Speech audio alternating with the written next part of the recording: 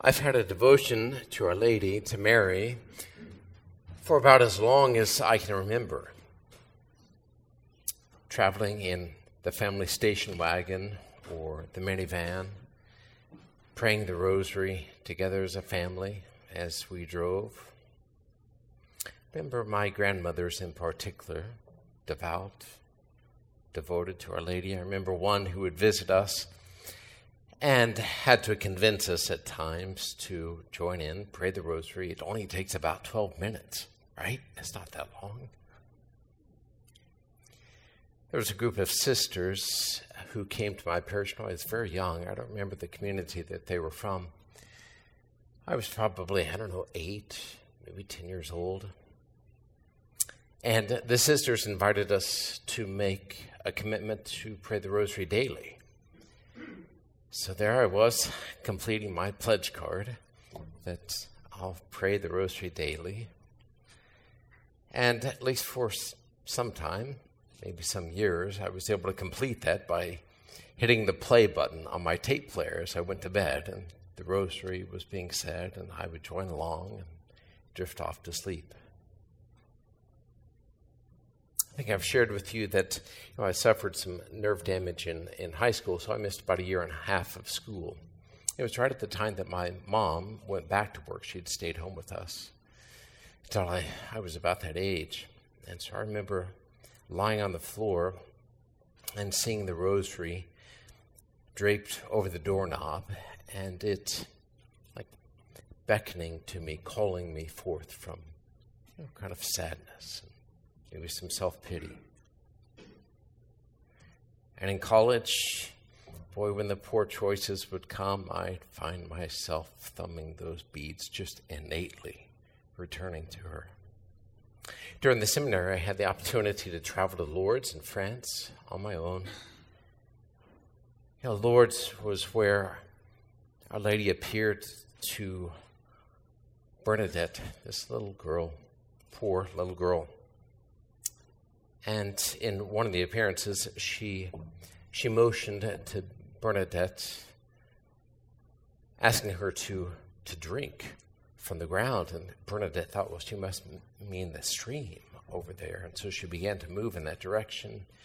And Mary made it clear, no, it's here. And Bernadette said, but there was only a little bit of mud in the ground.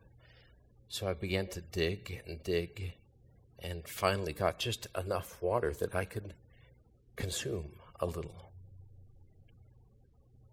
No doubt increasing her trust and giving her an experience that maybe we don't see everything that there is. And maybe that someone above can see more than what we can. It was at Lourdes where she was revealed as the Immaculate Conception, and where she asked little Bernadette to have a church built there. And that water has, well, let's put it this way, God has used that water to heal hundreds over the years. When I was there, I saw hundreds of people ill, infirmed, pushed through on wheelchairs or in their hospital beds, just close enough to where they could touch the spring, drink a little. And there are baths that they created, like chambers, private chambers, where you would go into, and I went into, and you would undress and then wrap something like a rubber blanket around you and then step out, and the helpers then would lay you down, submerge you into the water, and bring you back up and give you a little of it to drink. And what first came to my mind was, I want to ask to be healed of these physical limitations. But I think it was a moment of grace, which I was able to articulate something like, heal me of that which ails me. I don't know for sure that the physical limitations actually are getting in the way of my becoming who I should be.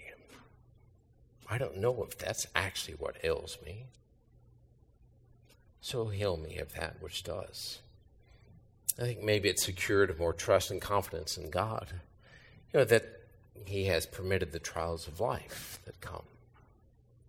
And more than that he had called me, and he calls us into those dark, hard places of life to work with him to redeem them, to bend them back towards heaven, if you will.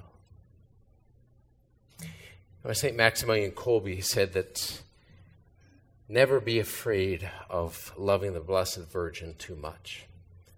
You can never love her more than Jesus did. Isn't that great? Friends, God is not far removed from us. We have Mary to thank for this. Through her, God became a human being. And not only that, but we have her presence and prayers to prompt us to listen for God's voice, to place ourselves in his service, and to allow him to enter into this world anew. Hail Mary, full of grace, the Lord is with thee.